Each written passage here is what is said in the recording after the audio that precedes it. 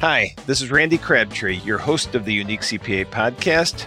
We're participating in Accounting High's ABC March Aptness, the Accounting Bracket Challenge, and we need your support to make the Unique CPA a winner.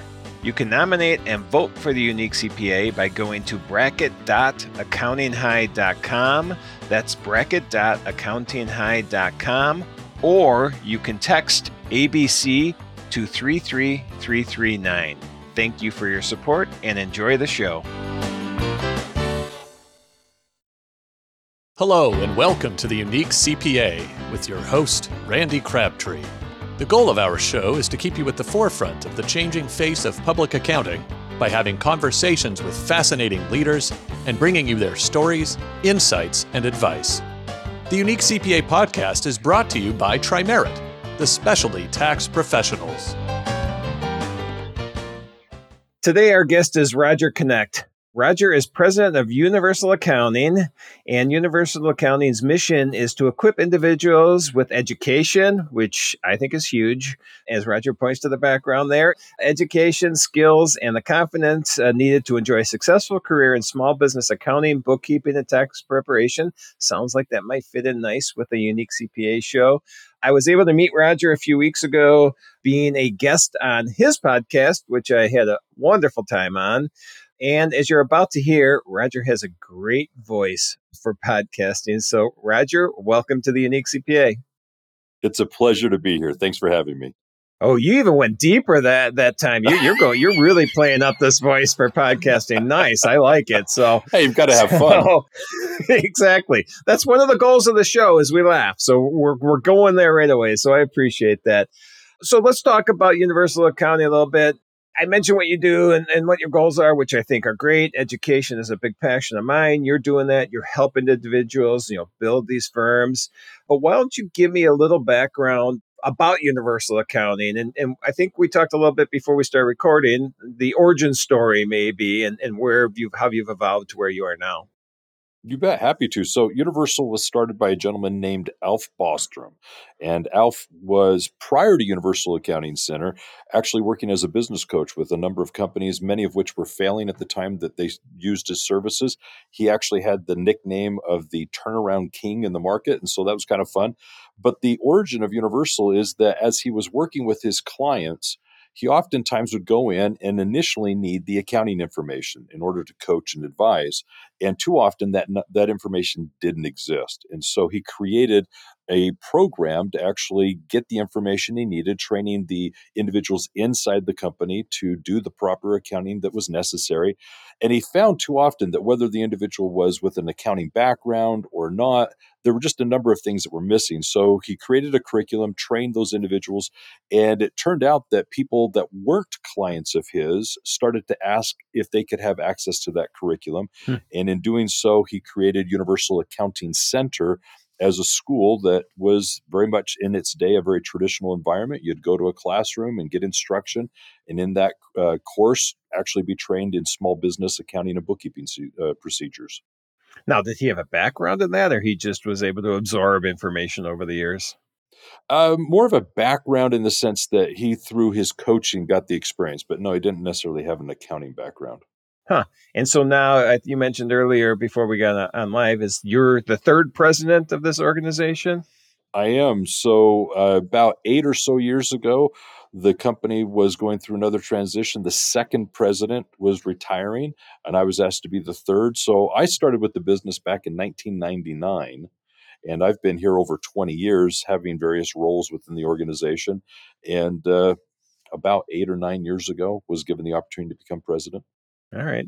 So let's go into what you do at Universal Accounting then. So you're going to go out and you're going to help individuals. And so when you meet with somebody for the first time, they want your services. They want you to come in and help them build a firm or whatever it is. What do you ask them? What are the things that you need to find out ahead of time? Excellent question. So yes, as a post-secondary school, we work with accounting professionals, many of whom are either starting or building their accounting businesses. And so regardless of what phase they are in, we're working with them to basically, I would say, address what's the most pressing fear or opportunity that they're dealing with. So just give you an example. When I'm working with a CPA, enrolled agent, accountant, bookkeeper that's working on growing their business, I have three questions that I start with. I have them pick, of the three, which is the thing that they would feel is the biggest priority right now in their business. And it's very simple. The first question: are you in a position where you need more clients? Are you trying to grow the business? Do you need more business? If not that, then the second question: you're in a position where you have plenty of clients, but you feel that you're not adding enough value. You would like to increase the revenue per client. You would actually like to offer more services. Well, that's great. You're wanting to go from offering accounting services to including tax services. You want to go from, let's say, bookkeeping to offering advisory services. Whatever the case, you're in a situation where you recognize that there's more you can do with your clients. So you've got the first one: you need more clients, or you'd like to offer more services and make more money per client. Or the third is basically you're in a position where you've got plenty of clients and you love what you do and you feel that you're really meeting the needs of your clients. The challenge is that you're not doing it efficiently and profitably. You're working too many hours. You're working nights, weekends. This is taking too long. You need to systematize this a little bit more. That efficiency obviously equates into profitability. If you're working with the same number of clients, doing the same services and working more efficiently, that less time means you're earning more per hour. And so what we're trying to do is make you basically live that dream that you're trying to live. And if I ask those three questions, inevitably you've got to pick one of them. Which is it? You want to offer, more services, you want to work more efficiently, you need more clients. And once they identify that, it's clear what we need to be doing to work on the business. All right. And so do you want to expand on those? Do you want to go into those three areas? Because I'm interested for sure in the efficiencies. I think as CPAs, EAs, tax preparers, I think in general, we have this notion that we need to help everybody and be available all the time. And it's just this, and it ends up being the detriment to the owner of the business, the CPA, the EA, whoever it is, because they just are working themselves like crazy hours. And so I'd love to expand on that, but we can expand on all three if you'd like. Oh, we can go into all of them. So let me kind of address what you just brought up. And it's this idea of delegation. The business is too much the owner. So there's a quote that I love quoting myself. So here I go. I've said for years that the best thing that the business owner can come to realize is that the intent is for the company to become a self-sustaining, living, breathing entity that exists outside of the business owner, independent of the business owner. And too often what happens is the business owner, especially in the first few years of running the business, they are the company. It's a job for them. Congratulations, you own a business. I acknowledge the fact that you are the owner, that you're the founder, you get to choose what's happening. But inevitably, because of the early stages of the business, it is a job. You opened it one day, got a business license, and you hired the first person, and it was you. Yep. So that's fine. But what we want to do is we want to move beyond that. And the evolution from job is to definitely lifestyle. It's where you're running a business that you can't go work for anyone else because they wouldn't pay you as much as you're earning now as the owner. You couldn't go work for someone else because you've got a lot of perks and liberties that exist because you have two key elements: key employees and processes. People are doing things in the business that no longer involve you on a day-to-day basis to take care of the clientele. That's an ideal situation where you can get to the point where your business is providing you a lifestyle you can enjoy. But there's one more step. The next step is that of an owner. The owner is the visionary, giving direction and guidance. But because they are no longer involved in the day-to-day operations, they're more like an investor. They're able to maybe go pursue other interests, hobbies. Maybe they can downplay their daily involvement in the business. I've got numerous people I work with that aspire to have that 4-hour work week that you read about in the book, that go out and have 4-day weekends, 3-day weekends, that take a month off sabbatical to reinvent themselves. That's awesome because they're not in that job phase, nor are they in the phase where you're actually enjoying the lifestyle. They're now at that owner phase where they're more of an investor giving guidance. It's Shark Tank, right? You invest, you've got key employees, they're running and implementing. That's what we're talking about. All right. So that's the efficiencies. As part of the efficiencies, technology as well, I assume. I mean, technology in general should make you more efficient. I know CPAs, and I use the term generically, CPAs, EAs, tax preparers, bookkeepers, like you said at the beginning, all these individuals they all have their tech stack, and I think that tech stack should make them more efficient. Sometimes I think they spend more time on the technology end of things, but I think it's very important. I think should make you more efficient. Is that something you get involved in at all, or they all make their own decisions on that tech stack? Well, it's their decisions. It's obviously their business. But what we bring up is the importance of leveraging technology to help them in their business become more efficient. See, some people, and I would definitely say it's the older, not the younger crowd, see technology as a encroachment in their business model, Right. rather than the younger people who see it as a complement and a tool. And what we want to do is the carpenter who takes the nail and puts the nail in their lips and with the hammer builds immaculate cabinetry and builds the rocker and builds the armoire. That's awesome. That's great. That's a skill. But that right there is not as efficient as taking that air compressor with the carpenter nail gun and going through and building something a little bit more quickly.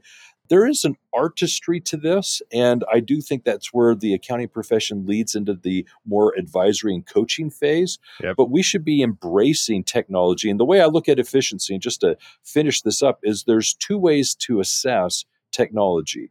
Either it is implemented with the benefit being to the client. We're doing something that if we implement it, it's going to make their job easier, getting us information, communicating the information back to them. This is technology that they see the win from. There's others that are internal. The client never interacts with these things, but we're using them to work more efficiently, to have internally our procedures more productive. And those tools, and everybody throws around the various technologies that they like. That's awesome. But what we're trying to do is let the business owner decide which of these tools is what they want. And that's where you come up with your tech stack.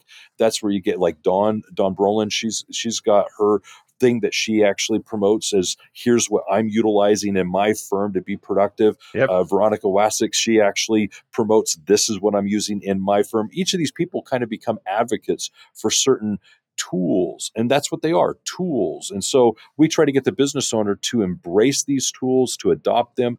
But the big thing, I've already pointed out the two ways of assessing them, but the big thing you've got to realize is they're all shiny objects, and you've got to pick one and commit to implementing it over about a 3-month period of time. You got to learn the technology and the tool. You got to implement it and roll it out in the business. It's got to become an integral part of the company before you go get the next shiny object and try to roll that out into the company as well. Yep, I agree. So I do want to go into the need more business, need more services, because that intrigues me. But one last thing on this efficiency, because you said it before, and becoming more this investor or whatever you want that new role to be in the business. When I talk on this podcast or just in general to people that are started a firm or became managing partner of a firm, there you see this, the people that are doing it, what's the right term? The best, the most efficient, I feel the smartest is the ones who look kind of what you're saying. I don't want to be the one that's doing the day-to-day tax and accounting. I want, and you can look at these different ways, but I want one of two things. I want the CPA firm to be my client. I'm managing partner of a nice size firm, and I don't want any client responsibilities because my only client should be the CPA firm. And now they can work on that. They grow it. And that's almost like they've gotten out of the shoes of the employee of the business. Now they're the one that's directing where it's going to go. I see that. And I've always thought that that's a larger firm that was able to do that. It's really cool because recently I've been seeing smaller firms do that as well. And I just didn't even think that was a possibility. But a $2 million firm, let's say, where the owner has done exactly what you've said.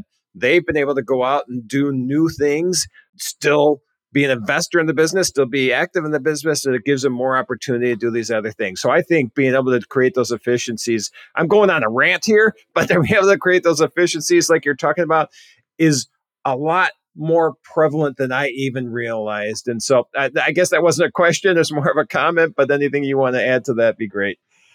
Well, I'm going to add to it this. I just had yesterday a phenomenal conversation with a person that is a non-accountant who purchased an accounting firm. So he had a business background. He's coming at it from more the coach and advisory perspective. He intentionally went and purchased an accounting firm. It's a $1 million plus firm. And his intent was, I'm not an accounting professional. I'm not a CPA. I'm not a bookkeeper. I'm not an accountant. I'm not a tax preparer.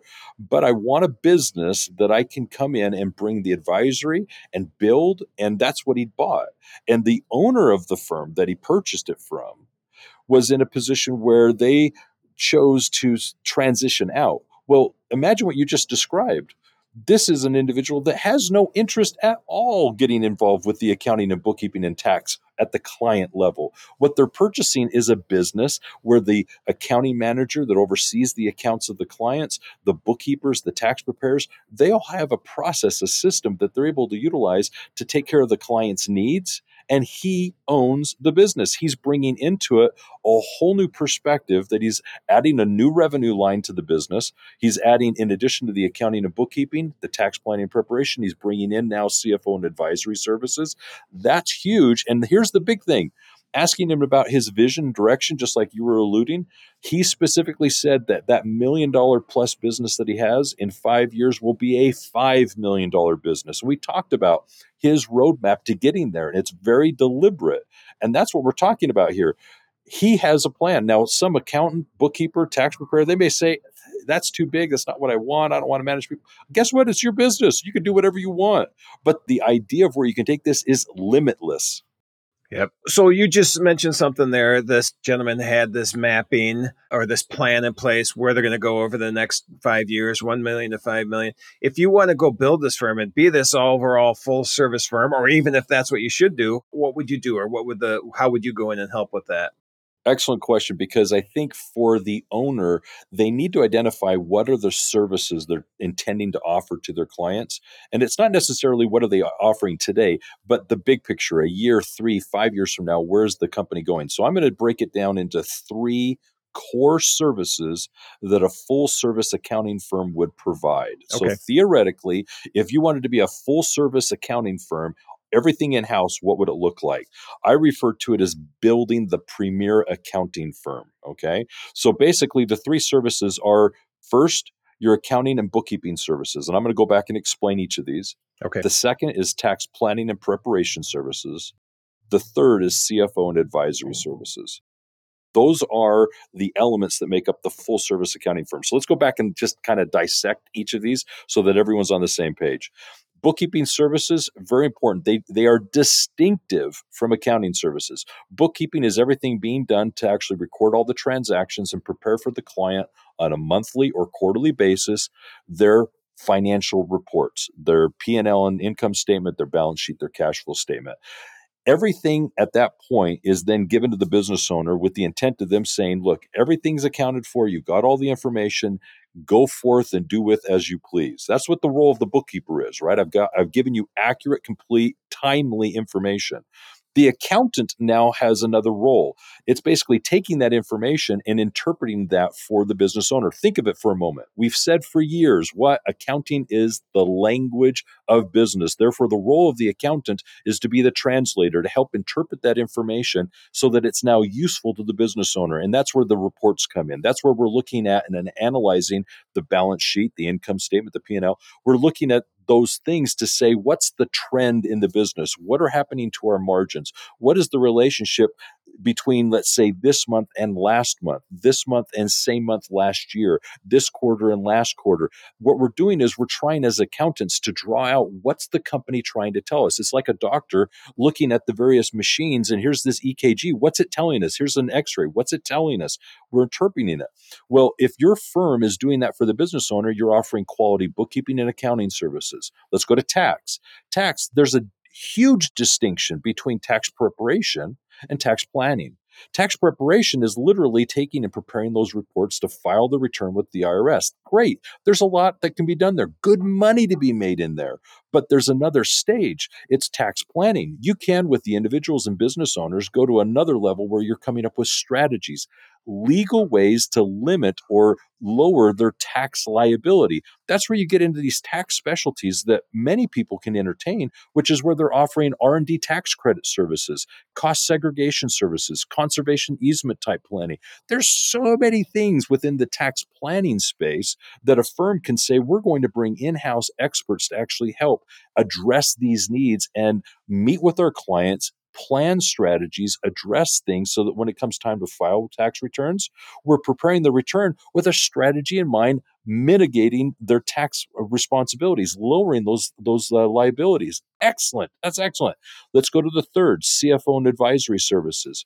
When you're working as an accounting firm, you have an opportunity to get in with the client and literally in the CFO space, help actually come up with operating procedures internally, helping the business determine what are the best practices regarding accounts receivable, aging receivables, accounts payable. How do we manage cash flow, relationships with the bank, relationships with the vendors, the net terms with the vendors.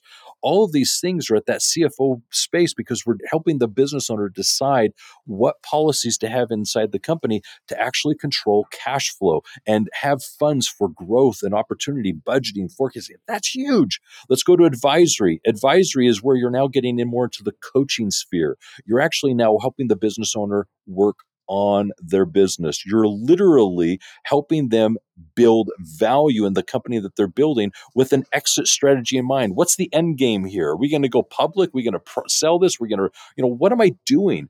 And an accounting firm can make money at all of these levels. Now, just to end this, let me be very clear. A firm could say, you know what, that's too much. I don't want it. I don't want to get involved in that. I'm going to do bookkeeping and I'm going to do advisory. The other person's going to say, I'm going to do bookkeeping. I'm going to do tax planning. Another person can say, I'm going to do tax planning and tax preparation. I'm not going to do anything else. You can pick and choose which of these core services you're choosing to provide. You, as the owner, can also hire and employ individuals within the organization that are the bookkeeping experts, the accounting experts, the tax planning expert, the tax preparation experts. The business here is limitless. Mm-hmm. Have the vision. Mind blown, right? And one key thing you just said there, which I agree completely, you could bring in that expert. It is the whatever expert, the bookkeeping expert, the tax planning expert, the CFO expert. I think you need that. I think it's hard for one person to be that, all of that, or even two of those. And honestly, even within that core, as you grow, you are the bookkeeping head, but now you're bookkeeping for craft breweries, you're bookkeeping for restaurants, you're bookkeeping for medical. And I think then even just getting these leads of each individual niche, let's say, is huge too, because if you have somebody that's strong in that niche, that's just going to make you the go-to firm. I say this all the time. People listen to the podcast and probably get tired of me talking about that, but I think that's so important as well. Yeah. And I assume that's something as they grow, you help with. Yeah. So what you're talking about is the common conversation regarding niching. Should I niche? What should I niche in? Well, admit, if you chose to, in bookkeeping, niche in a certain industry, you could also, in that niche, find opportunities to then see what are the tax advantages for that space. Yep. What are the tax things that you can actually bring to those business owners in that industry that they could be leveraging? So take, for example, just to give you an example, let's imagine that I'm a bookkeeping professional that I niche with property management companies. So I'm dealing with a lot of rent coming in. I'm dealing with expenses associated with renovating and fixing up the properties. I've got obviously my clients, which are the owners of the properties. Well, in this space, I probably own properties of our own. The property management company owns the rentals, let's assume.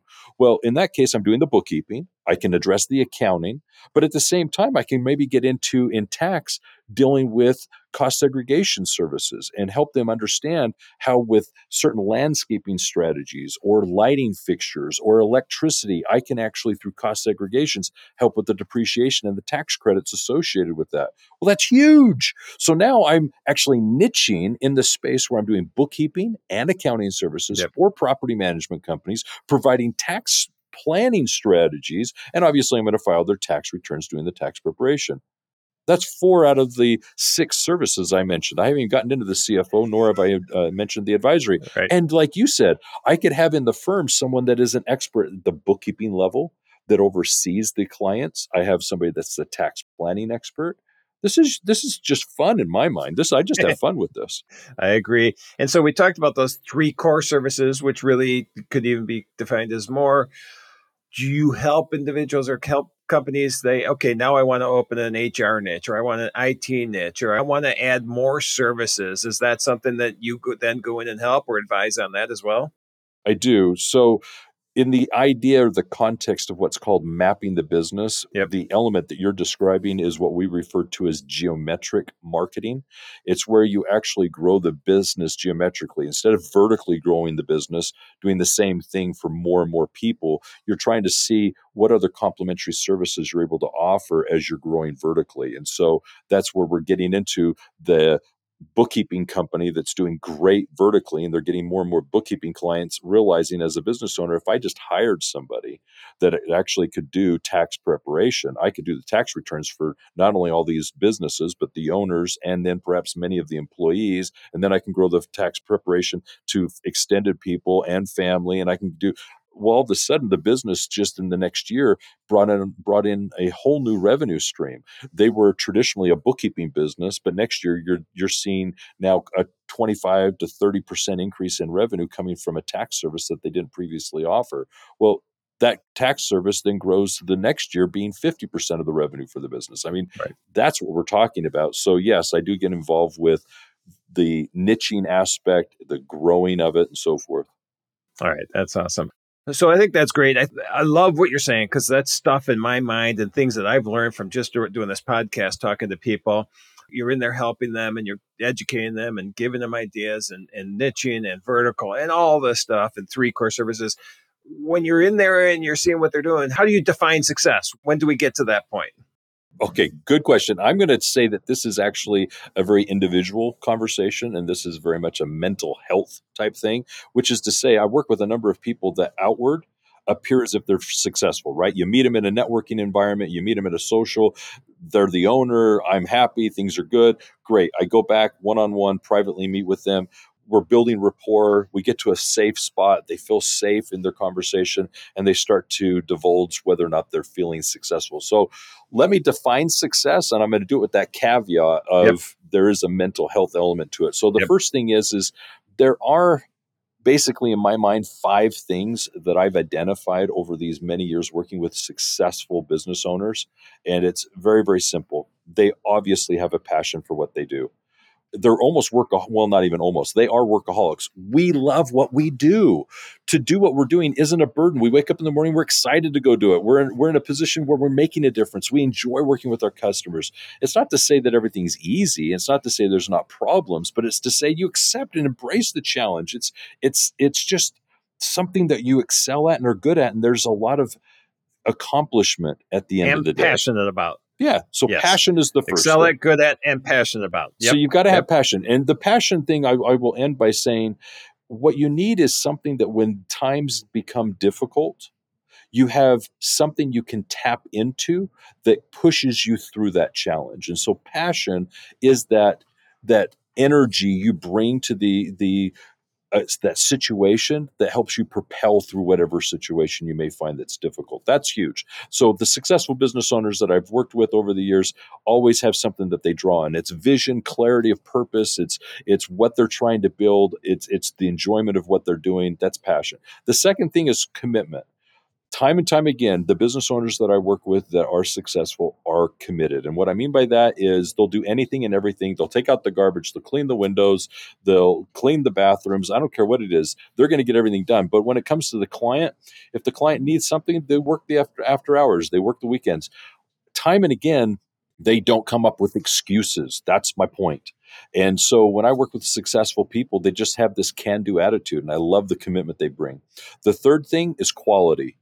They know that this is an extension of themselves. It's not necessarily that their name is on it in the sense that their company has their name, perhaps, but they do know that when the client receives whatever they're doing, they know that somehow they were involved with it, whether it was in the direct hands-on involvement or the systems used to deliver the product or service. And so the quality is very important to them. They want to know that it meets a certain standard when it's finally given to the client. So that's the third thing. The fourth is knowledge of the numbers. Time and again, a successful person knows their numbers. They have certain KPIs, key performance indicators that they watch. There are numbers that they're keenly aware of, leading and lagging indicators that they're observing. The business has numbers and they watch those. And so I really emphasize that. But here's the fifth one that's oftentimes overlooked, and it's perhaps of all of these, I would say the one that's least understood, and it's personal time.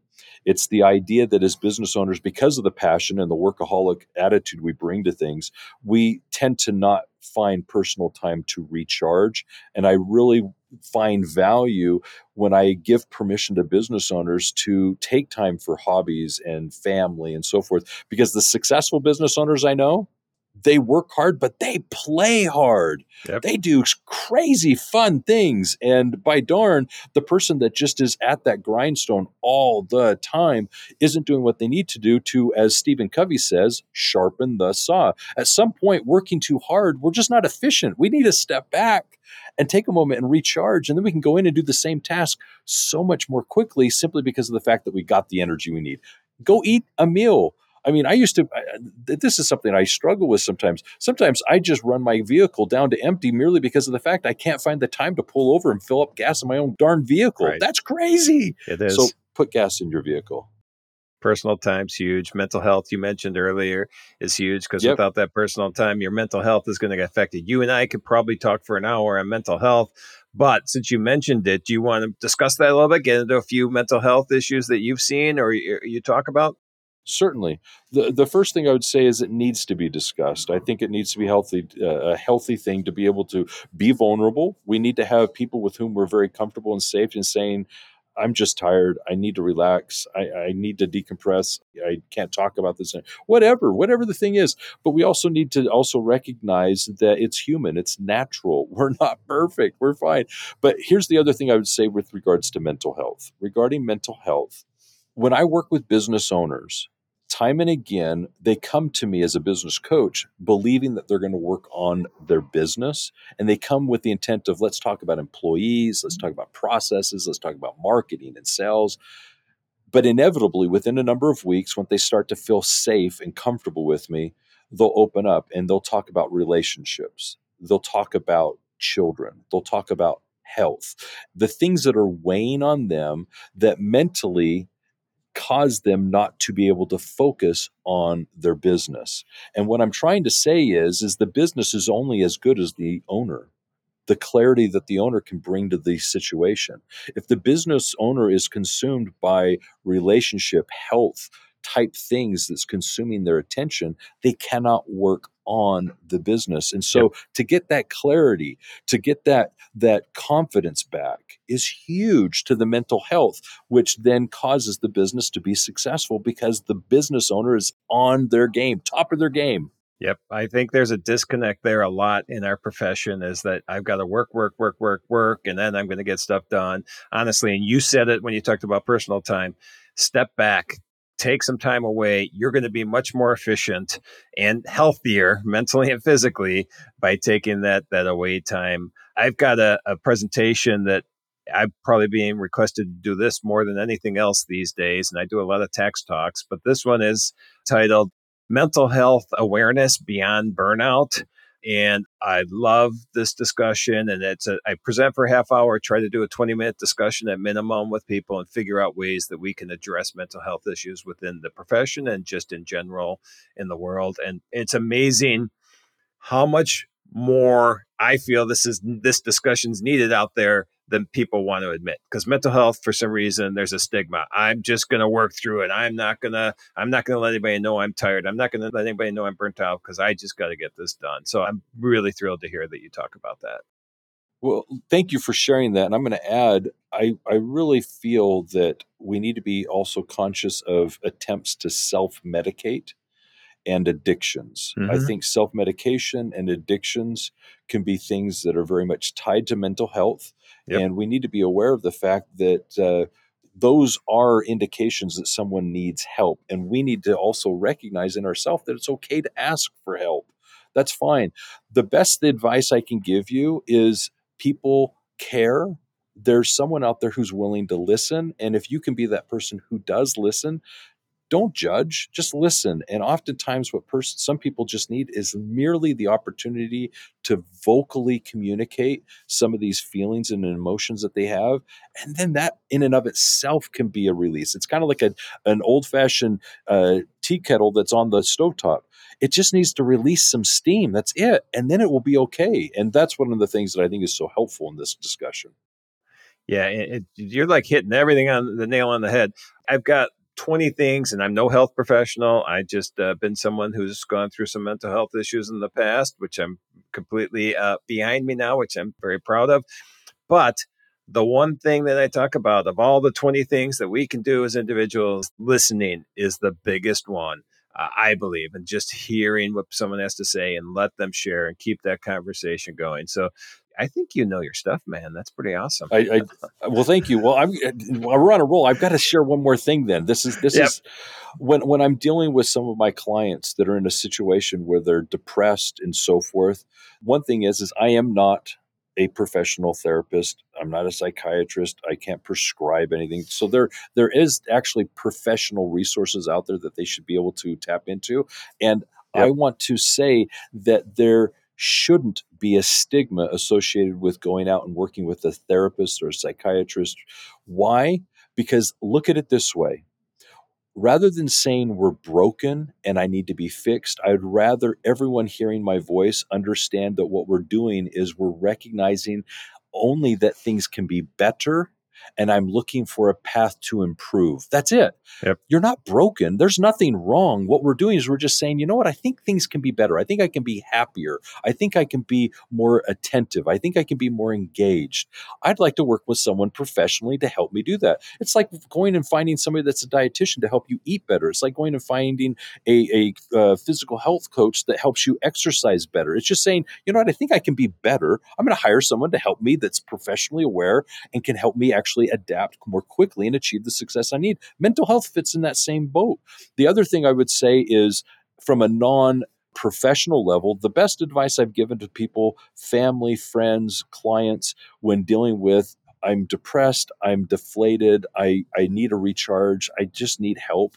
I say, well, two things. Don't be alone. Please don't be alone. As much as you may want to go and be by yourself, I need you to go find a family member or friend or a group of people that you can be with. Even if you don't want to be there, I want you to go be with them. The second thing is levity is a huge medicine. If you can just find that show you like, that's funny, that just causes you to laugh, go watch it.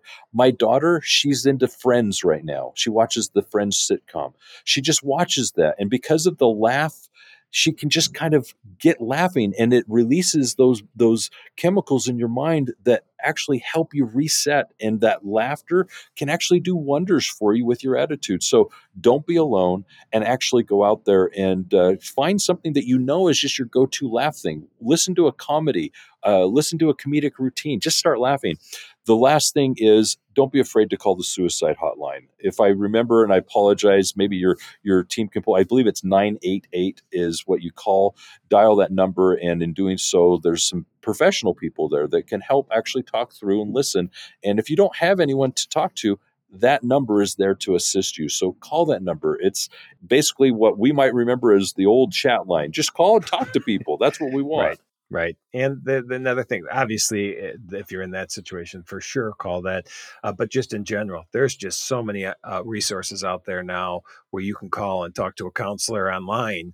You can call and have a phone call with a counselor. You don't even have to go into an office. So there's so many opportunities. If you're feeling any issues at all, reach out. And I love your advice. Be with a family member, be with a friend, which is extremely important, and reach out to somebody. All right. Boy, I'd like to finish it right there, but let's No, keep going. yeah. I think, well, we can keep on this topic or we can just recap. No, let's go to one more. Let's get, I don't want to end on this. I want to end on a high. Let's end on a high. Yes, I agree. All right. So what's the next topic? One topic that we haven't talked about is just, the definition of advisory services, because everybody seems to have their own definition of what an advisory services is. Do you have yours, or how do you define that? Very much so. And first thing I'd like to start by saying, I don't want to sound as if I'm fixating on terms and becoming very, very particular about what people are saying. Honestly, these terms in a conversation I've learned with accounting professionals, business owners, they're synonymous. They're technically not, but for many people in a conversation, they use them synonymously, and I'm just not going to be the one to fixate them.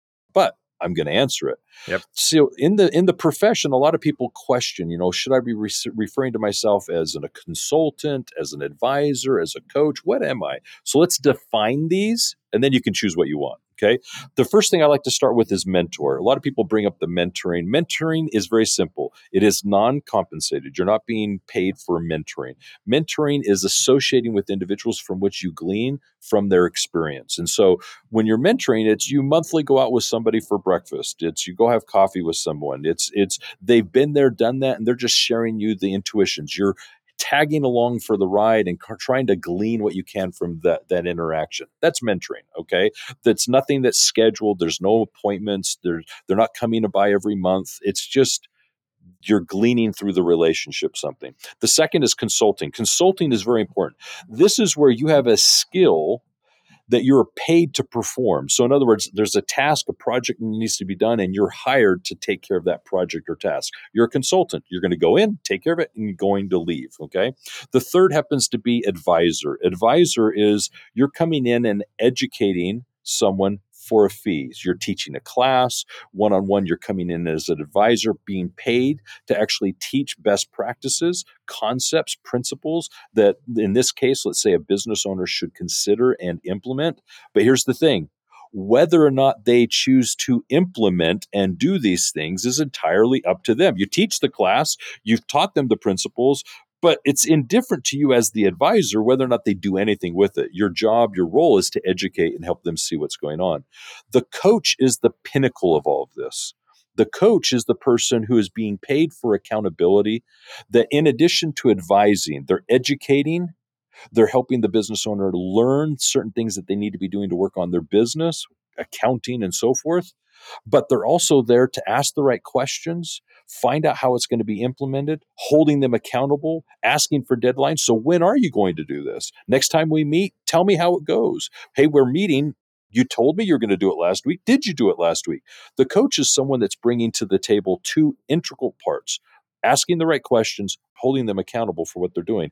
And that's where you need to determine, in my opinion, what the services are you're providing. Because if you want to be advisor, you're advisor. You're going in and you're regularly introducing them to various business principles they need to be aware of. But whether or not they implement them is indifferent to you. At the coach level, it's very relevant because you're being paid to ensure that these things are actually being done, not because you feel they need to, but because the business owner said they're a priority, gave you a timeline, and you're asking for a follow-up. All right. So those are the definitions of what you can pull in as advisory services or in general. So I love it. Like I said, everybody seems to have their own definition. I like that synopsis of there's all these different ways to define it. Mm-hmm. All right. Before we wrap up then, and thank you for that. Before we wrap up, you mentioned it earlier that you need to take time for yourself, that you need to have personal time as this business owner. So let's talk about you. What do you enjoy when you're not working? And it seems like you enjoy work, but what are your passions outside of work? So I actually have quite a few. I do go motorcycling. I have an off-road bike that I go riding on, so I do that. I just recently got into side-by-side, so I'm doing the UTV outdoors type thing, trying that. Mine is actually in the shop right now, so it's broken. So hopefully I'll get that fixed real soon. The other thing I enjoy is I actually go out shooting. I do quite a bit of target practicing and so forth. The best way to describe what I like to do for vacations is cruise. I go on one or two cruises a year. That's very important to me. That's where I see that my wife decompresses the most. And so that's very important for me.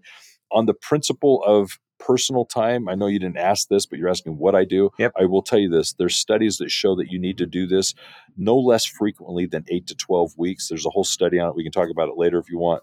But basically, I try to have on my calendar something at least once a month that I'm looking forward to and anticipating. And I have found that that works very well for myself, my family, and literally, if you got to know me, you know I'm a very active person. Just to give you an idea, I'll be going to Puerto Rico this year, Dominican Republic this year, actually the DR twice this year, and Hawaii in the next 3 months. Nice. Nice. Yeah, my wife and I try to do quite a bit of traveling as well. So I agree with everything you said there. There's always things that I already have 2 weeks. I'll be in West Virginia. 2 weeks later, I'll be in San Diego. 2 weeks later, I'll be somewhere else. So yeah, I agree completely. You need to. You work hard. And if you don't take that time to play hard, like you mentioned, it's not going to help the business at all. So you're either living to work or working to live. Yeah. I don't feel like I work a day at all right now. I'm just having so much fun. So I'm spoiled that way, but I wish everybody gets to that point. This was great information. I enjoyed the conversation. In fact, we're 50 minutes in and I don't even feel like it was 2 minutes. So if anybody else enjoyed it and wants to reach out to you, how can they get a hold of you? Easy. Obviously, LinkedIn, happy to connect with you on LinkedIn.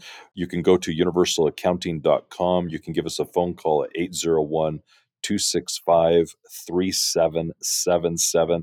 Happy to obviously help with this. Lots of free resources that we also provide on Universal Accounting, universalaccounting.com, that is. And so feel free to reach out. Happy to talk to you. Always happy to work with individuals as they work on their business. Well, that's great. And I'm actually going to do one plug, which I normally don't do, but we talked about it. So if anybody does want to reach out to me about hearing more about that mental health presentation I would love to talk to you. So, go to try-merit.com, our website. You can find my contact information there or reach out to me on LinkedIn or somewhere else. So Roger, thanks again for being here. This was great. I look forward to talking again and enjoy. Take care. If it's about accounting, it's Universal. Nice. Thank you for joining us today on The Unique CPA. You can find all the links and show notes for today's episode, as well as more about Tri-Merit at theuniquecpa.com. Remember to subscribe and join us for our next episode, where we'll be going beyond compliance into forging new pathways of delivering value to your clients, diversifying your revenue streams, and leading-edge management techniques and styles.